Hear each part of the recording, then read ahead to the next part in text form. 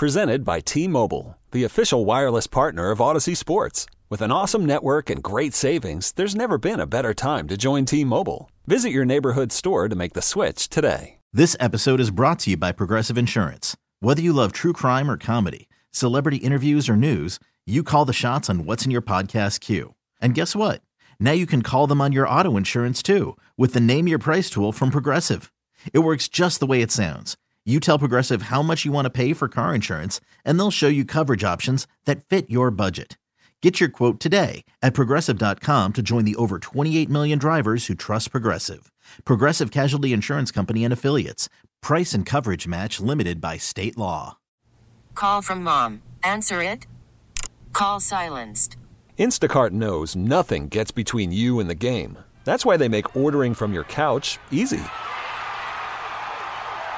Stock up today and get all your groceries for the week delivered in as fast as 30 minutes without missing a minute of the game. You have 47 new voicemails. Download the app to get free delivery on your first 3 orders while supplies last. Minimum $10 per order. Additional terms apply.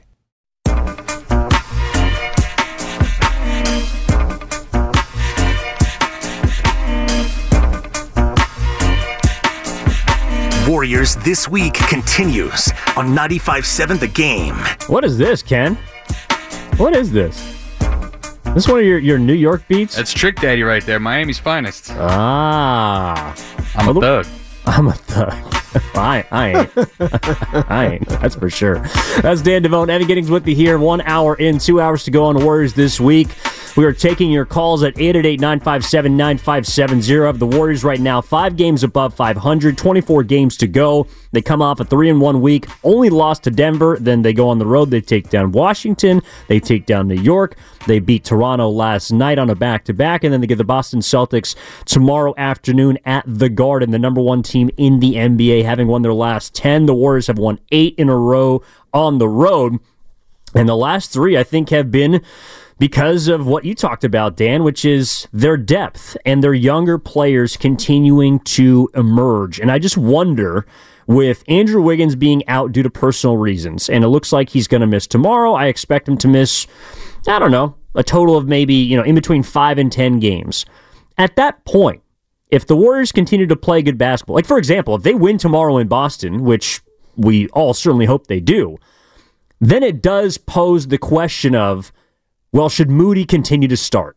And should Wiggins, who throughout this season has come off the bench due to a lack of production, but the Warriors began this run about a month and a half ago with Wiggins in the lineup, with Kuminga, with Draymond primarily coming back, gluing them together.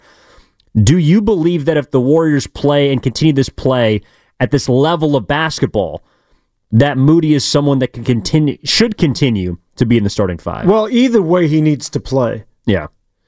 So either he continues to start if things are going well for the Golden State Warriors, but he certainly has proven, if he stays on this trajectory, that he's got to get in that rotation. You got to get this guy minutes. I still see him as a really, really good bench player. When I see him play as effective as he is as a starter, I think on a good team, he's 6 or 7 or 8 in the rotation. But would I be surprised if Steve Kerr said, we're sitting Wiggins and going with Moody? No, not at all. And I think a lot of people in Dub Nation would be down with that.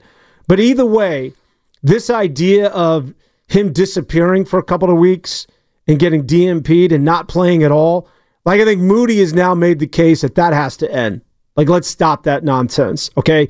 We've seen what it is that he can do. And everything that people have been clamoring for, that Moses Moody can provide, and he's a guy that's a baller, he's a good guy, keeps his nose clean, and not only that, this dude has effort on just about every play. And I'm all about that youthful energy, and it's another guy in his early 20s that, if nothing else, if he's a starter, certainly could see that, but if he's not, I think at the end of the day, what we've recognized is that Moody now has made the clear statement for himself and to everybody else that he deserves to get run. I wholeheartedly agree. I think that in regards to the question about identity, Curry seems to feel like it's close to solved. The identity of this team, to me, is experience, it's toughness, it's being undersized, And most importantly, it's a next man up mentality that everyone on that team has now embodied, and none more so recently than Moses Moody. You look at the 3 games, he's a plus 36, 12.5 points in 27 minutes. He's also getting multiple steals. He's also blocking shots. He's now shooting in a small sample size, 44% from three-point range. That's a guy that has carved out a role for himself, whether it's as a starter, as a bench player.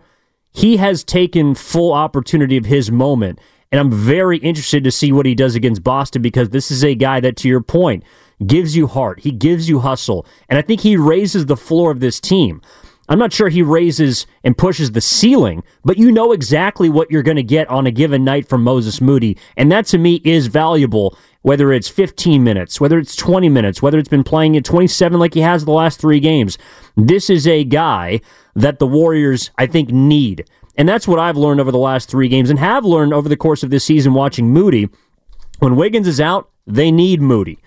Even when Wiggins comes back, whenever he does, I think they still need Moses Moody. Will he be the difference between them winning a championship and not? Probably not. But it is unquestionably a position to where the Warriors are better when he plays. And I think that minutes need to be found from other pieces and other places in this roster to prioritize this guy, because he's earned it. And this is what I think you do specifically. Dario Saric out of the rotation. Kevon Looney out of the rotation. Podziemski, I was a big fan of Podziemski and starting and replacing Klay Thompson before it ever happened, but I don't think that he needs to get as much run as we say. I think he can. In other words, I think Moses Moody can take some of the minutes from that of Podziemski, and he could also take the minutes from Klay Thompson. Klay Thompson's been good coming off the bench, but he's gets so much time. Like the love affair that Steve Kerr has with Klay Thompson, it's almost as if I feel bad taking you out of the starting lineup, but I tell you what, I'm going to make sure that you play. Mm-hmm. He got 30 minutes. He gets like 30 minutes a game now, and yeah, he can be good, but he doesn't need to get that much run. Not at the expense when I'd like to see a little Trace Jackson. I'd like to see Moses Moody a little bit more. So if he doesn't start, I think the first thing you do is, okay, Kevon Looney and Podziemski, you guys are out of the rotations because I can't juggle. I can't continue to do this with 12 guys. So I'm going to make it a little easier on myself and play 10. Even at 10, it's challenging. Okay, how do I get Moody some more run? Well, I'm going to reduce some of the minutes that I've been giving to Klay Thompson as well as Podziemski, as well as removing the other 2 guys from the rotation. That, to me, is a start. Interesting. I'm curious what fans feel about that. 888-957-9570 is the number. 925 Comcast Business text line. Would take Moody over Podziemski in a heartbeat. All Pods can do on defense is take a charge, and other players will soon tire of this tactic. I'm not so sure about that. I think Podziemski is valuable, but it's interesting. As we move closer to the playoffs, we will begin to think about, okay, what does the rotation look like? Who needs to be in the rotation? And that's where I do think that Kerr, whenever Wiggins comes back, will ramp him up to the point where he can get back into the starting lineup, because at the end of the day, the playoffs are about dudes. They're about guys. And Wiggins is, due to his experience, further along than someone like Moses Moody. So if Wiggins misses, say, 10 games, I think at first Moody's still starting as they get Wiggins healthy, as they get him back into shape. But to me, the postseason is you still need Wiggins to unlock the best version of this team. And that, to me, is what's frustrating about the personal leave of absence, is I'm curious how it's going to mesh when he comes back. Is it just going to be a flawless, seamless fit when he returns? How does that impact Moody? Does that matter? And I just wonder how fans are feeling about the team right now without Wiggins. So again, 888-957-9570. Let's get out to Austin from San Jose. Always a voice of reason here on 95.7 The Game. Austin, my man, how are you?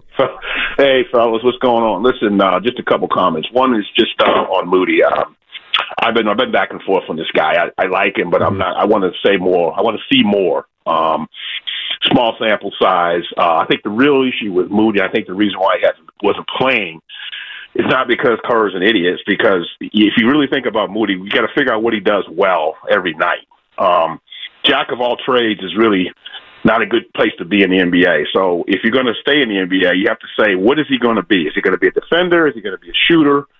Is he going to be a two-way guy? I don't see him as a Wiggins. I don't see him as a Klay Thompson. So at least in terms of career, he's somewhere in the middle is where he is, but I think that's where Moody struggles. So let's see him over 10 games. Let's see what he turns out to be before we start saying, hey, he's got to play. Yeah, he's got to play now, but you got to see whether he can be that consistent guy over time. The other question I had was kind of throwing something on the table, guys. You got one guy you can bring back next year, either CP3 or Klay Thompson. Who are you bringing back on a 2-year? Klay Thompson or CP3? And you can only break one. So let me know what you think. Thanks. Austin, that's a great question. I mean, I have my answer, Dan. I think it's pretty clear. Go ahead. It's Klay Thompson. I love Chris Paul. I think he's been very good for this team. But, for example, to just use Moses Moody, I think one reason that I've been hesitant about Moses, and we talk about like the numbers game, or have talked about the numbers game, is to me, I just don't think I don't think he shoots it well enough from 3-point range. And he has over these 3 games, but over the course of his career, he's about league average or less, and has been less than league average for the majority of the season. That to me is an issue if you're not a plus defender, if you're not supremely athletic, and to Austin's point, is kind of a master of none. Moody has shot it really well on this road trip so far, and that to me has been unlocking a lot for the Warriors. But where else outside of Curry do you have consistent 3-point shooting? That to me is something that only Klay Thompson right now can bring. And unless you're going to replace that this offseason, I would prioritize him over Chris Paul. It's a great question. Really a good question. Because to me, there's not an easy answer. And while I agree with what it is that you say, because he is the one guy, and it's the reason why, probably to answer my own question, why Steve Kerr plays him so much, because he's in that second unit now, which means typically Steph is sitting a lot of the times. And so when Steph is sitting, who's the other guy that's going to give you perimeter shooting? It's Klay Thompson. But at the same time, Klay Thompson's lack of consistency is something you really have to take into consideration.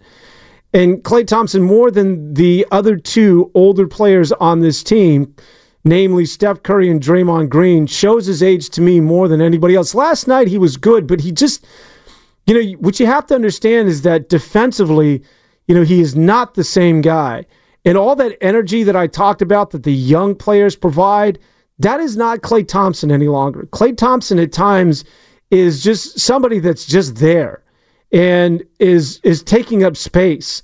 And at times it's so clear that his better years are so far in the rearview mirror, but then, he'll get into a zone and provides that perimeter shooting that is so valued, not only with the Golden State Warriors throughout the league, but you offset that when you think about what it is that Chris Paul's been able to do with this basketball team, that calming force, almost like a player's coach, doesn't turn the ball over, has everybody in the right spot. I mean, we talk about Draymond Green's impact when he came back to this team. To me, it's been very noticeable with Chris Paul back.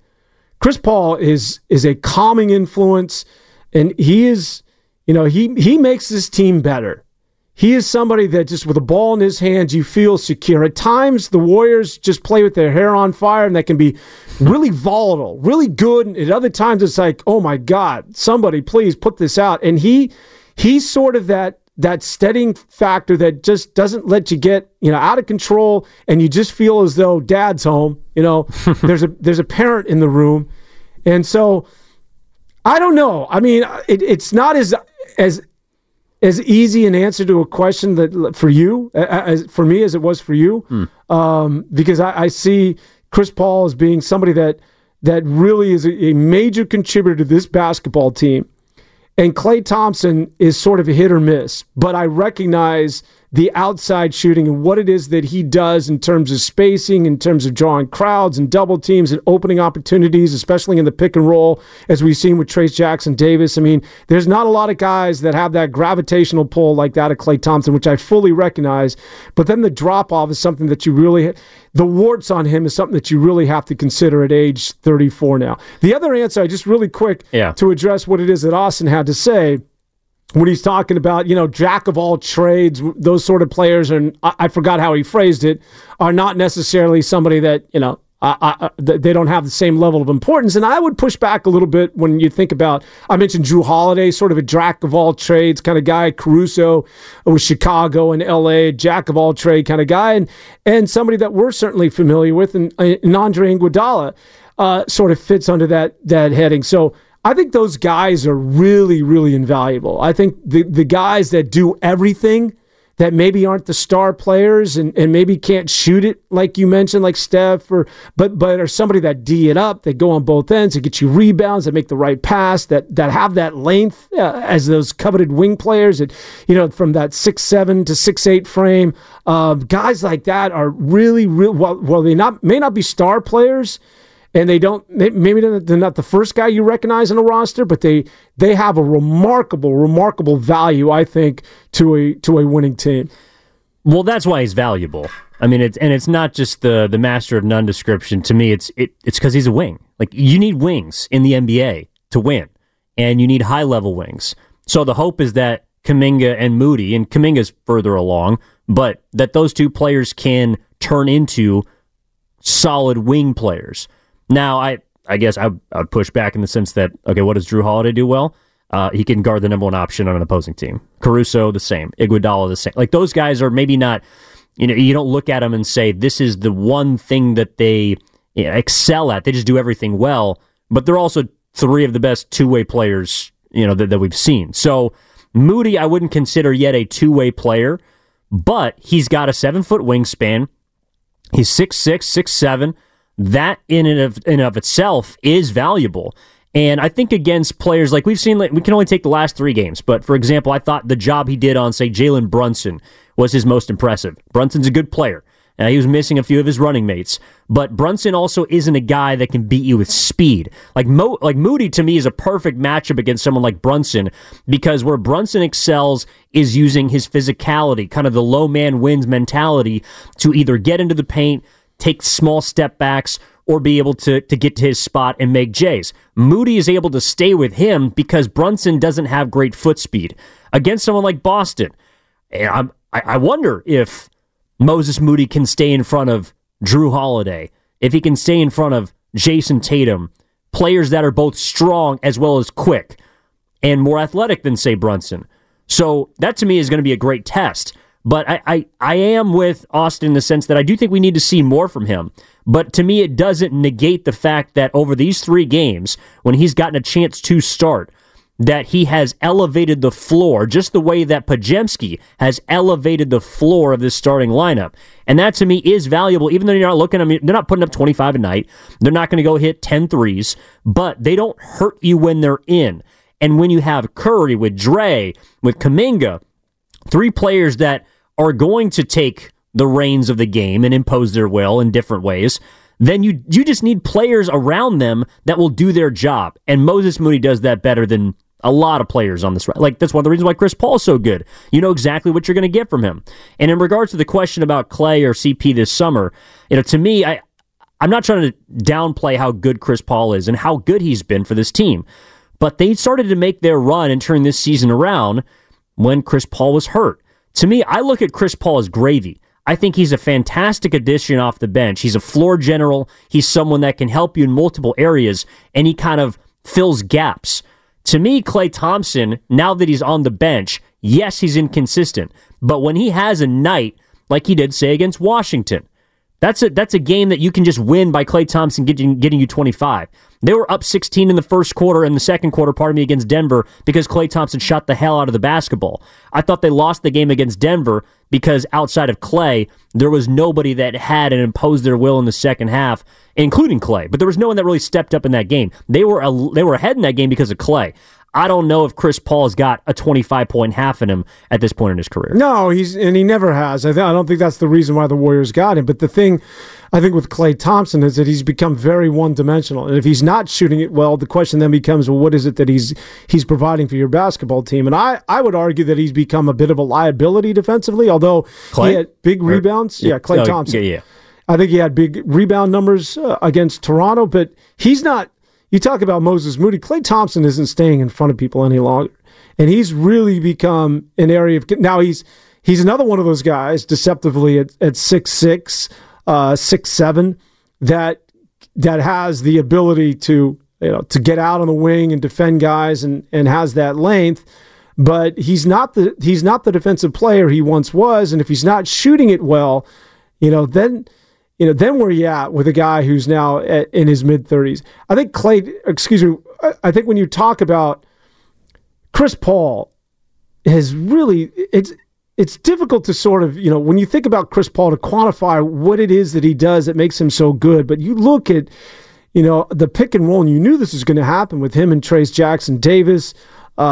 He makes the Golden State Warriors just a better basketball team. And this is the very reason why they went out and they were able to get him. So it's an interesting question going forward when you think about, Klay Thompson, if it's an either or between those two. I mean, ideally, you like to keep both of those guys coming off the bench. I mean, how many times does Steve Kerr talk about, now I've got the luxury of having 2 Hall of Famers coming off of my bench? That's true, but I do think that Austin brings up the point of which, in all likelihood, both of them are not going to be on the team next year because of the emphasis on getting below the second apron. If you bring both of them back, financially, it's just not feasible. Chris Paul's gone. I agree. And I think that's because as much as this is where you're spot on. Like, the quantifiable aspect of Chris Paul's game, to me, it doesn't do him justice. Like, for example, I could be off base with this.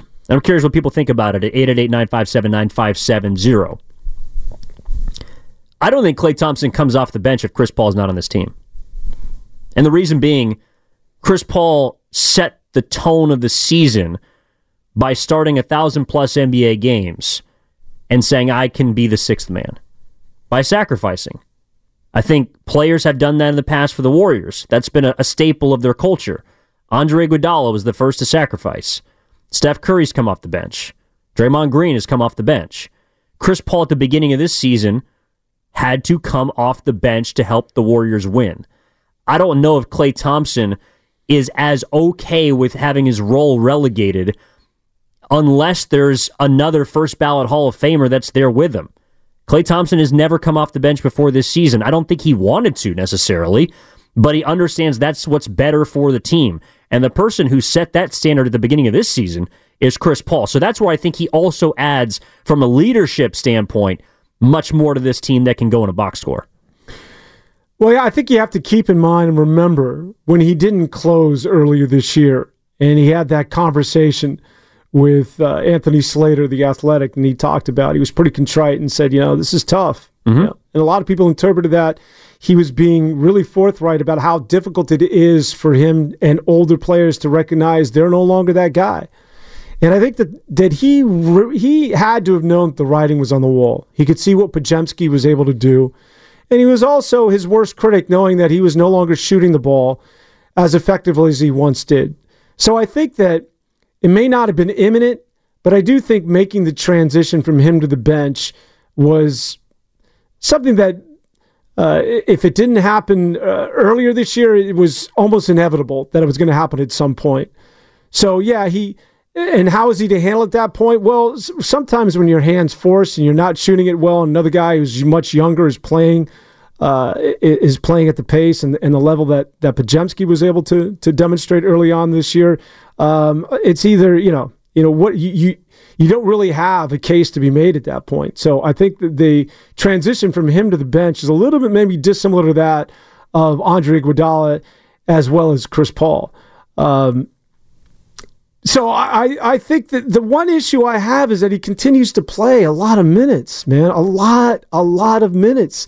And all that tells me is that Steve Kerr, as much as we talk about the youth and as much as the youth has been able to make a difference to this Golden State Warrior team, that Steve Kerr is still inclined at the end of the day, someone's pointing a gun in his head. It's like, I'm going with my guys, man. I still believe in Klay Thompson and not Trayce Jackson-Davis, and I'm not giving Jonathan Kuminga more minutes, and I'm not giving run to these other guys because I'm still going down with these. Like, there is not. I'm telling Steve, the one thing with Steve Kerr to me that is not notable is that, he's been a willing participant to let these young players develop and become the new identity of winning basketball for the Golden State Warriors as we enter this new era. While you still have Steph being Steph, but again, I don't want to get all dramatic again and talk about the youth. Yeah. But he is not somebody that has it's happened simply because his hand was forced. Moses Moody's getting time for one reason and one reason only, and that's because Andrew Wiggins is doing whatever the hell it is that he's doing, his personal reasons, he's gone, and now Moses Moody is playing. It's not because Steve Kerr had the wherewithal to play this guy because he recognizes he can be an addition to this team. And the same could be true to a certain extent with Jonathan Kuminga, to Podziemski, to any young player. It's simply because Kerr had to, not because he wanted to. I would disagree. Look, you're right. I mean, at the beginning of the season, the vets were prioritized. And I think come postseason time, we might see some vets prioritized. But, and we've kind of talked about this, like, I don't know at the beginning of the season what fans wanted or what media members wanted from Kerr to immediately just play and start Podziemski or play and start TJD, or Kuminga is probably a better example. Like, Kuminga was supposed to just start at the beginning of the season. I know at some point he was, quote, out of the rotation, and I think that was a mistake. Moody, for example, not finishing against the Kings all way back, that was a mistake. But Kerr's learned from those experiences. And that's why I do think that the Warriors, as opposed to this year, are in a different place because they're not coming off of a championship. I don't know if it's being forced to play these guys, but I think there's a willingness now to lean more into the younger players because you are removed one more year from a championship. There isn't the expectation of getting, like, the expectation for the Warriors this year to me is to get back to where you did last year, to get to the second round. Anything beyond that is incredible. But I don't know, man. Like, I'm looking at the minutes and the totals for this team right now, and I know it's not exactly what you're saying, but Kuminga's played the third most minutes of any player on the team this year. Podziemski's played fourth most minutes of any player on the team this year. Like, Moses Moody's creeping up. Trace Jackson's creeping up. Kevon Looney's kind of been shrunk out of the rotation. Like, last night, TJD played 6 more minutes than Kevon Looney did. Over the last 5 games, he's played more than Kevon Looney has. And that's a champion. That's a 3-time champ. Klay Thompson's now on the bench for Podziemski, who's a rookie. Like, I know it's taken a long time to get here, but there's 24 games left in an 82-game season, and now we're at the point where the young players are in the mix, in which I think the melting pot has become more of an all-encompassing flavor. It's young, it's old, it's experience, it's youth. That, to me, is not something that I guess I expected from the beginning of the season. So, I don't know. It's taken a long time to get here, but I guess I would push back on the fact that Kerr has just been unwilling to give young guys opportunity. No, not unwilling. He's just slow to the party. I think he's recognized, like I said in his press conference last night, where he's like, yeah, at the beginning of the year, we thought we would use the same formula like we did 2 years ago to win a title, and things have changed. So it certainly wasn't in his thought process at the beginning of the year that I've got some young talent and I've got an older roster. I'm going to look to sort of work in some of these younger players. That's going to be sort of what I envision, sort of the winning formula or ingredient or recipe for this team is I've seen what it is Trace Jackson Davis can do. I've seen Podziemski, and I know Kuminga's got, so I'm going to make a concerted effort from day one to make sure that I bring these guys along so that when we get to the All-Star break or we get, ankle deep into the season, you will know the identity of this team and what it is that I, Steve Kerr, want to do, and that is to get these youngsters some run. No, I don't think, I don't think that that's been what it is that we've witnessed up to this point. I don't think he's been a willing participant. I think he's had to make a lot of those decisions. And I want to continue that conversation on the other side. If you want to get into it, 888-957-9570 is the number. Is Kerr been late to the party? Has he been forced into this situation? How much credit does he get for a 13-3 stretch over the last 16 games? Are you giving it mostly to the players? Are you giving some of it to the coach? How are you divvying up that pie right now as the Warriors stand 5 games above 500 heading into Boston tomorrow? That's Dan Devone. My name is Evan Giddings. We're back after this on Warriors This Week on 95.7 The Game. Call from mom. Answer it. Call silenced. Instacart knows nothing gets between you and the game. That's why they make ordering from your couch easy. Stock up today and get all your groceries for the week delivered in as fast as 30 minutes without missing a minute of the game. You have 47 new voicemails. Download the app to get free delivery on your first 3 orders while supplies last. Minimum $10 per order. Additional terms apply. I'm Sandra, and I'm just the professional your small business was looking for. But you didn't hire me because you didn't use LinkedIn Jobs. LinkedIn has professionals you can't find anywhere else, including those who aren't actively looking for a new job, but might be open to the perfect role, like me. In a given month, over 70% of LinkedIn users don't visit other leading job sites. So if you're not looking on LinkedIn, you'll miss out on great candidates like Sandra. Start hiring professionals like a professional. Post your free job on linkedin.com/recommend today. This episode is brought to you by Progressive Insurance. Whether you love true crime or comedy, celebrity interviews or news, you call the shots on what's in your podcast queue. And guess what? Now you can call them on your auto insurance too with the Name Your Price tool from Progressive. It works just the way it sounds. You tell Progressive how much you want to pay for car insurance, and they'll show you coverage options that fit your budget. Get your quote today at Progressive.com to join the over 28 million drivers who trust Progressive. Progressive Casualty Insurance Company and Affiliates. Price and coverage match limited by state law.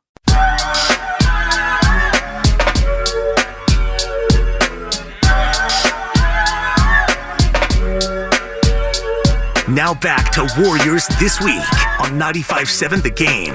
Halfway home on a Saturday morning, as always, Warriors This Week. Dan Devone, Evan Giddings rocking with you. Warriors are 13-3 in their last 16. Thanks to the 510 the Comcast Business Text line. Game high in points. Curry's got 10. Clay's got 4. Wiggins with 1. Kuminga with 1. Youngers have been starting, but Curry and Clay are still doing a lot of the scoring. I think that's an interesting point to kind of look at. Yes, we are talking about the young players. Moses Moody's been a lot better. Kuminga, I thought, was a man amongst boys in New York. But at the end of the day, we're right. It's funny. We've been doing this show for about 90 minutes, and the contributions of one Stephen Curry haven't really come up a whole lot. And I honestly, Dan, I got to apologize to the man a little bit because I suggested, I think maybe it was last show we did, but also earlier in the week, that he looked tired, and I think he might have needed a game off on the back-to-back. And 5 games before the game in, I think it was New York, he was shooting 28% from 3. And then, ho-hum, he breaks out of his slump, posts 30 points against New York, has another big game last night in Toronto, and it's just pretty much back to usual, 25-6-6 for the Chef. Yeah, I'm sorry. If I see my name up there, I've got to because it's all about me. It's the Dan Devone Retirement Fund, right? That's what the show's all about. So I was talking about the youth movement, and somebody chimed in. Does that apply to older radio hosts, Dan? Yes, it does. Hey, I'm looking, man. I'm ready to move out of the way and let young Evan Giddings, who doesn't need me to move out of the way before he makes his statement. But yeah, it applies to all. Listen, it's a young person's world, man, including every facet, including sex, man. You get older. I mean, I'm telling you, man, it's a young person's world at every level. That's who owns this thing, especially when it comes to sports. It is about. Now listen, you want to have, if you're completely young, then you become Detroit, right? Or, if you're young with no guidance, and you become a team that needs some level of experience like that of Steph Curry. I'm glad you mentioned Steph, because the one thing that scares me about Steph Curry is that, is that injury going to happen? Sorry to even go there, but like every year. Strike it from the record. Every year there's been something, right? And it's actually been beneficial to the Warriors. It's sort of this inadvertent load management. He's out for a couple of weeks. He's out, but it usually happens towards the early or middle part of the season. You can ill afford to lose him now. And, the same thing is, I was reading and talking to a buddy out in Los Angeles that they're saying the same thing about LeBron. Usually he misses that, 15 to 20, 25 games. It hasn't happened this year. Yeah. It's like, they're so LeBron-centric that can't happen at this point, as we're at the top of the stretch. That's true, but this is also where I think, and sorry, sidetracked. My name's not in this text, but yours is, from the 510 the Comcast Business Text line, and it applies after your last statement, Dan. Let Devone jacket. Let Devone jacket. Thank you. Look, it's a young man's game. Also, shout out 888-957-9570. If anybody wants to guess Dan Devone's age, please feel free to call in. We're taking all suggestions. He has a very ambiguous look, but he is a young, older man, kind of like the Steph Curry of the show. Kind of like a Steph Curry. Awkwardly dancing around this. Curry doesn't look 35 going on 36, but he is. So did he have his 4th child, or she's... I think she's just pregnant. Again, it's the 5th, because Boston's in there. But no, you're right. It's like... yeah, he's going to have his 4th child. Oh my gosh. He's got a way to go to beat Phillip Rivers, but he's Phillip Rivers or Sean Kemp, or Antonio Cromartie. he's on his way. Well, the difference is that Steph Curry is still married to. Yes, of course. All his children of his. All the best to the Currys. Let's get back into Steve Kerr though before we pivot here. There is something fun I want to get to, and actually, you have a very rare expertise that I think can apply to a situation that we saw at the tail end of the New York game between Draymond and Bonte Hill. But before we get into that, let's get out to Clayton. Talk to Khaled. Wants to talk about Steve Kerr. What's up, Khaled? You're on Warriors this week. How are you? Doing good, Dan and Evan. Hope you guys are having a great weekend. Wanted to, just chime in and say that I think Steve Kerr's contribution to this 13-3 run is being, heavily underrated. I mean, he catches hell all the time when the team's not doing well or when their favorite players aren't being put in. But as soon as they strike fire, it's always the players. So it's the players got together and they did this. But people don't understand the delicate balance that this guy has to walk, because Steph Curry has a lot to do with who's on the floor at certain times as well. I mean, if people don't think that Steph has conversations, maybe not during the game, but has conversations in regards to his preferred guys that are out there with him, they're crazy.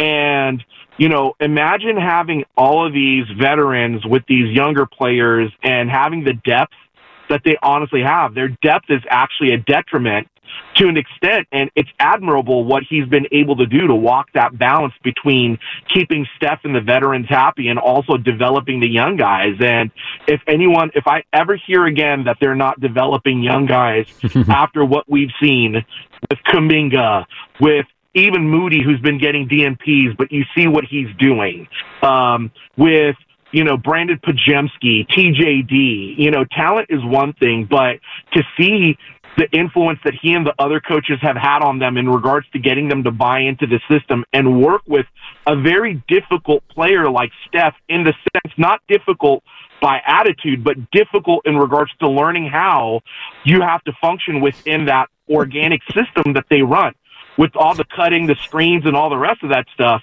That's not an easy thing. I got you, Khaled. Sorry, Devone was chuckling at the text line, I believe.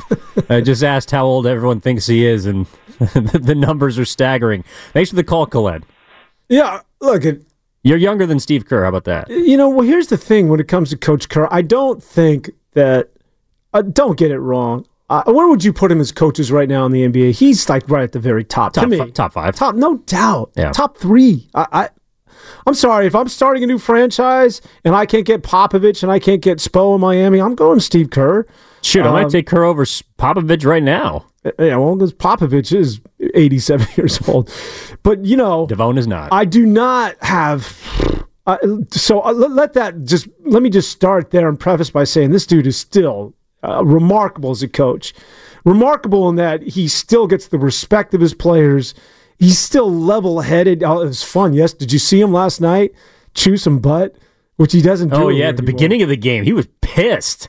That was awesome. Quick time, and see, that's just it. Wasn't it the ref? When you don't do it frequently and it's infrequent, and you chew somebody out, it's like whoa, we've done something wrong, and we need to wake up and get going, because Coach never necessarily is dropping F-bombs directed at us. Like, that was fun. No, but that's one of the parts about Steve Kerr I love. Like, he is at his core like a competitive, fiery SOB. Like, he can unleash that upon players, and I'm sure he does it in practice more. But Steve Kerr's the kind of guy, like, he's a consummate pro at the podium. I think he's been through so many walks of life that he just understands people and is great with understanding where he fits in and how people's relationships kind of, navigate themselves through sports. But if he wants to chew your ass out, I feel like he's the kind of guy who can swear like a sailor, or likes to swear like a sailor at times to prove his point. And you get little glimpses of it from time to time. But it was funny. We were at the bar yesterday, the cafeteria yesterday, and at the beginning of the game, the Warriors come out a little flat. I think Toronto goes up, 17-9 or something like that. And Kerr's just fiery. And at first I thought he was yelling at a ref, because there might have been a call that was missed or something, but no, he was chewing out his players on the tail end of a back-to-back. after getting in at 7 a.m. because the plane had mechanical issues. Your team's tired. They're probably run ragged from the night before in New York. They're feeling themselves a little bit. They got to go through customs. They're pissed. They're tired. They're frustrated. And here's Steve Kerr like, no, MFers, like, get your ass up. This is a game we got to win. And I love that part of Steve Kerr because he's got it in him. And you're right, he doesn't show it often. And it was an ATO. It was right after he had just taken a timeout. And coaches are very sensitive to, will call timeout, stop the bleeding, call a play. But if you screw that up and go right back to where you were pre-timeout, like that really gets after him. And so he had 2 quick timeouts and just went after his players. I think the misperception with Kerr, I think a lot of people think he's just this really smart, nice guy, well-read, articulate kid next door. Go look at his playing career. This dude, there's a reason why Michael Jordan laid him out. Like, he's a feisty dude. He'll get in your face, and he's been in more than one scrap in his NBA career. And I'm with you. It's one of the reasons why I appreciate the guy as well. I like him as a head coach. But just like any coach, just like any player, we all love Steph, but they're not beyond criticism. And I think even Steve would if you were to have a beer with him, maybe not. At the end of the day, would say, yeah, I've been a little bit slow to the party, recognizing some of the youth on this team. And that's all I'm pointing out. This isn't an indictment that he sucks as a coach, and I never wanted to be that guy when they were losing saying this is Kerr's fault. And I think if you listen to the show, we never did that. I'm just saying, and I'm not speaking for you, this is just me. I do think that if there's, Steve Kerr, if there's any sort of criticism to be leveled at him this year, is that it took time for him to sort of recognize what was taking place in front of his very eyes, that it just wasn't youth. It was impactful, talented youth that combined with that of the experience and the Steph Currys of the world, that you might have something here. And that's clearly what's happening to this basketball team. But I still think, at the end of the day, that push comes to shove, he's going to lean towards the Klay Thompson getting 30 minutes a game as opposed to Moses Moody cutting into those minutes or Trace Jackson-Davis getting some run. So I still think, while he's certainly embraced it, and you could see it, but I still think it's sort of an ongoing situation. I think that criticism is fair. Just like during the losing streak, criticism of some of the players was fair. Criticism of Klay Thompson during his slump and his attitude in the locker, I think that was fair.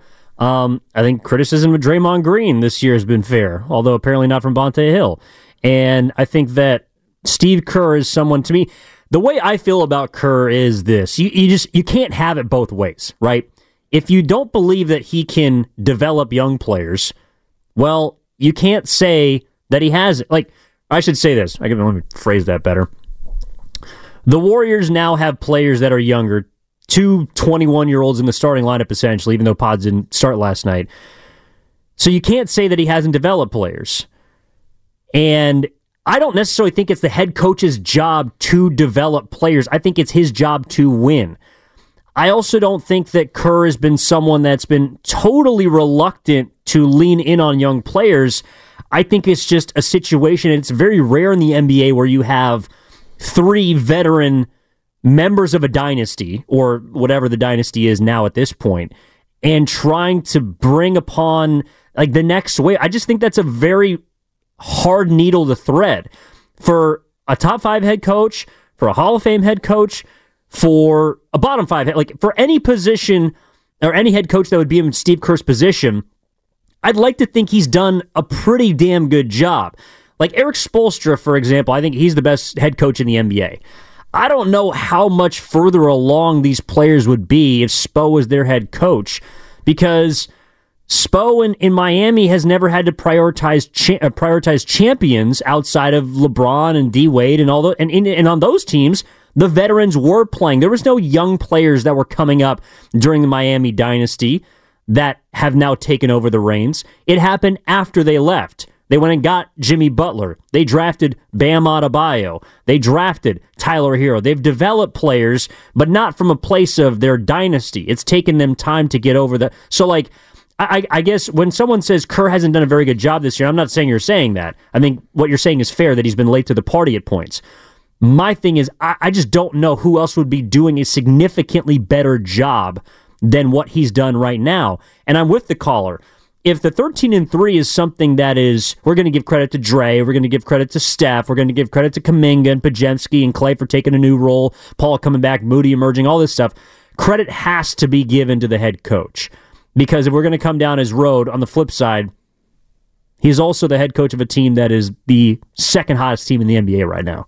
It's almost, it's an admission much like that of, or an omission, I should say, much like that of Steph Curry. You just pointed it out. We're 2 hours deep into the show, and we're talking about the Golden State Warriors in this 13-3 run, 8 wins on the road, and we haven't even talked about the exploits of Steph Curry and how good he's been. I think it's almost sort of baked in at this point that we recognize, it goes without saying, how good of a coach he is, and that none of this happens without Steve Kerr. This whole dynasty is attributed to, yes, the big three, but Steve Kerr is also a big, big part of that. I think it's sort of woven into the fabric. Do we at this point really have to underline the fact that Steve Kerr has a lot to do with a 13-3 run? I think you do that for a coach that maybe is a little bit maligned, and you're like, oh, well, this guy, this head coach necessarily, we need to recognize what it is that his contributions have been. I think Steve Kerr at this point has established himself as one of the premier coaches, not only currently in the NBA, but I'd say historically one of the best to ever do it. So the bar is extremely high for him and the Golden State Warriors. Why I think it's more glaring when you see a mistake, because they're so infrequent. And to me, while people don't necessarily have to agree, I think that Steve Kerr is usually on top of everything, and very rarely can you point at something and say, yeah, I think you're missing it here. But to me, one of the few times during his remarkable run with the Golden State Warriors, which has been a challenging year, obviously, this year coaching for the Golden State Warriors, is the fact that, he has not been readily embracing a youth movement that I think has been there from day one. Yeah, and one thing that's been synonymous with Steve Kerr's teams, and Uncle Looney points this out on the YouTube chat powered by First NorCal Credit Union, coaching is about managing egos. You can see the chemistry in as great Kerr is, and a lot of the credit has to go to the coaching staff. I agree. The Warriors are synonymous with chemistry and culture outside of last season for very obvious reasons. I think that even though some of that residue still remains in particular areas, they've done about as good of a job as you can of wiping whatever plagued them last season off of the court away from the organization. And I'm not just pointing the finger at Jordan Poole. I think there's been internal growth from a lot of players that have had agendas. And Klay Thompson was one of them. Chris Paul might have been one of them coming into the season. Draymond Green. I think that's maybe why the Andrew Wiggins leave of absence is not concerning, but I think just there's a little PTSD for a lot of people when they hear out for personal reasons, and there's a family matter because last year he came back and he ended up playing hurt in the playoffs. So I think if the Warriors are to be at their best, Andrew Wiggins needs to be on this team. But it's difficult to envision or not, I guess, go down the road of, oh, well, here we go again. So, I think that Kerr also, during this stretch, it's primarily Green, Kuminga, Wiggins, that's really been the front line that has changed this part of the season around. I think Kerr ultimately knows, and he's got 4 rings to prove it, what wins in the playoffs. And as much as you want to see young guys developed, I don't know if it was fair to expect last season, and certainly not their rookie season, someone like Kuminga and Moody, their first time in the playoffs or near a playoff series, to be ready to contribute, even if they had gotten more rope in the regular season.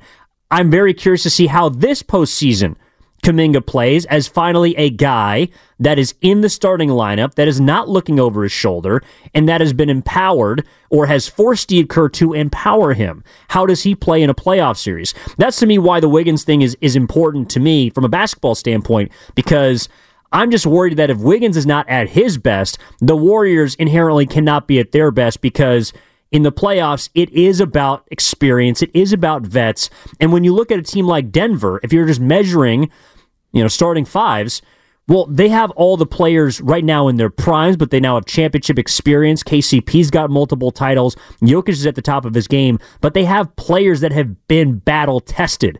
The Warriors have plenty of experience from their big three and their core, but their young guys still are they don't have as much experience. So that's why, to me, the Wiggins thing is, I guess, a little bit interesting, just because I do feel like Kerr is going to get him back into the starting lineup when and if he returns, just because he knows that's the winning equation. I would agree with you. I think the original question that we were bantering about is, what do you do with Moses Moody going forward? Yeah.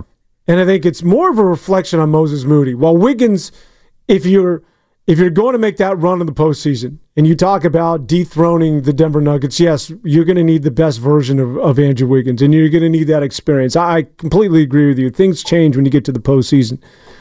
But what do you do with Moses Moody when he returns?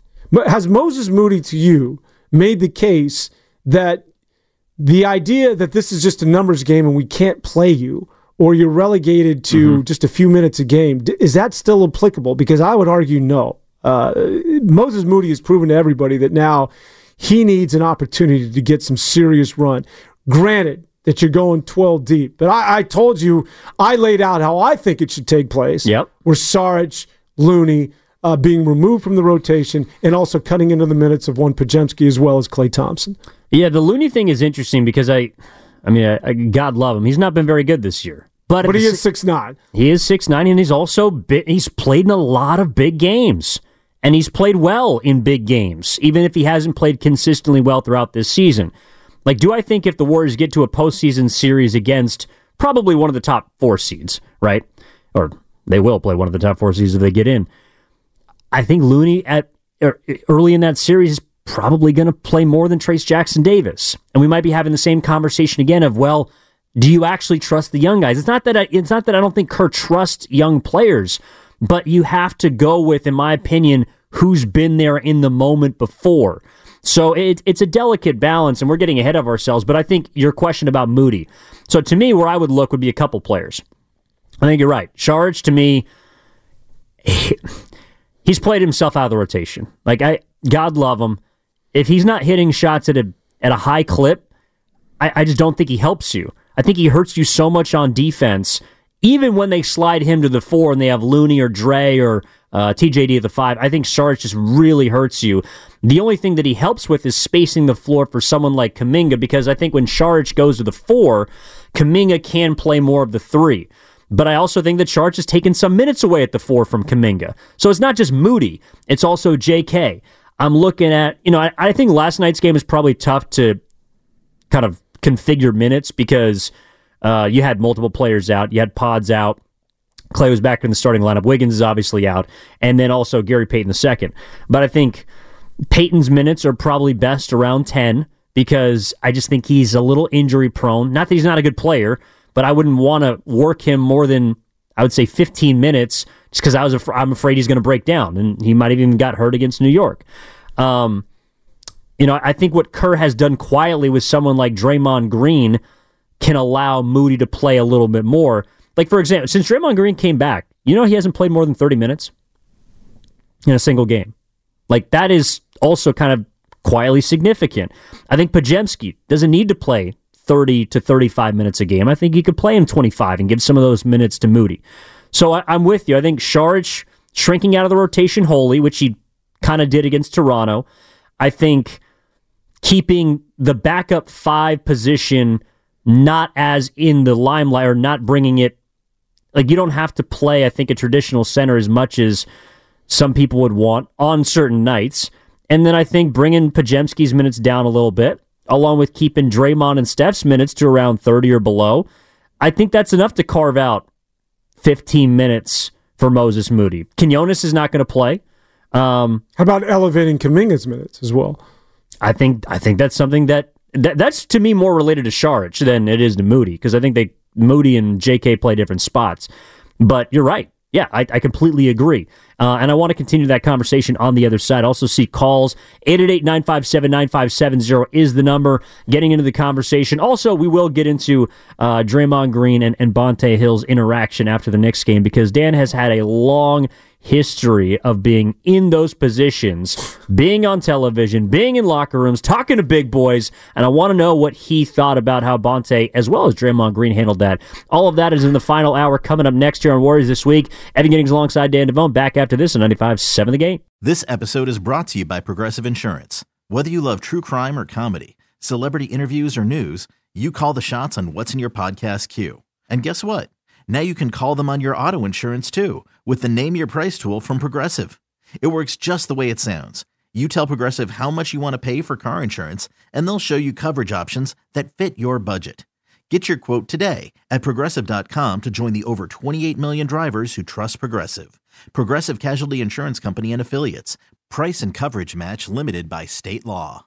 We really need new phones. T-Mobile will cover the cost of 4 amazing new iPhone 15s, and each line is only $25 a month. New iPhone 15s? It's better over here. Only at T-Mobile, get 4 iPhone 15s on us and 4 lines for $25 per line per month with eligible trade-in when you switch. Minimum of 4 lines for $25 per line per month with autopay discount using debit or bank account. $5 more per line without autopay, plus taxes and fees. Phone fee at 24 monthly bill credits for well-qualified customers. Contact us before canceling account to continue bill credits or credit stop and balance on required finance agreement due. $35 per line connection charge applies. See T-Mobile.com. O'Reilly. Protect your vehicle's engine with a full synthetic oil change and save with Mobile One at O'Reilly Auto Parts. Purchase 5 quarts of Mobile One full synthetic motor oil and receive a $10 O'Reilly gift card after rebate. See store for details. With your Mobile One purchase, you'll also receive 2 times points during O Rewards Bonus Points Month at O'Reilly Auto Parts. O'Reilly Auto Parts.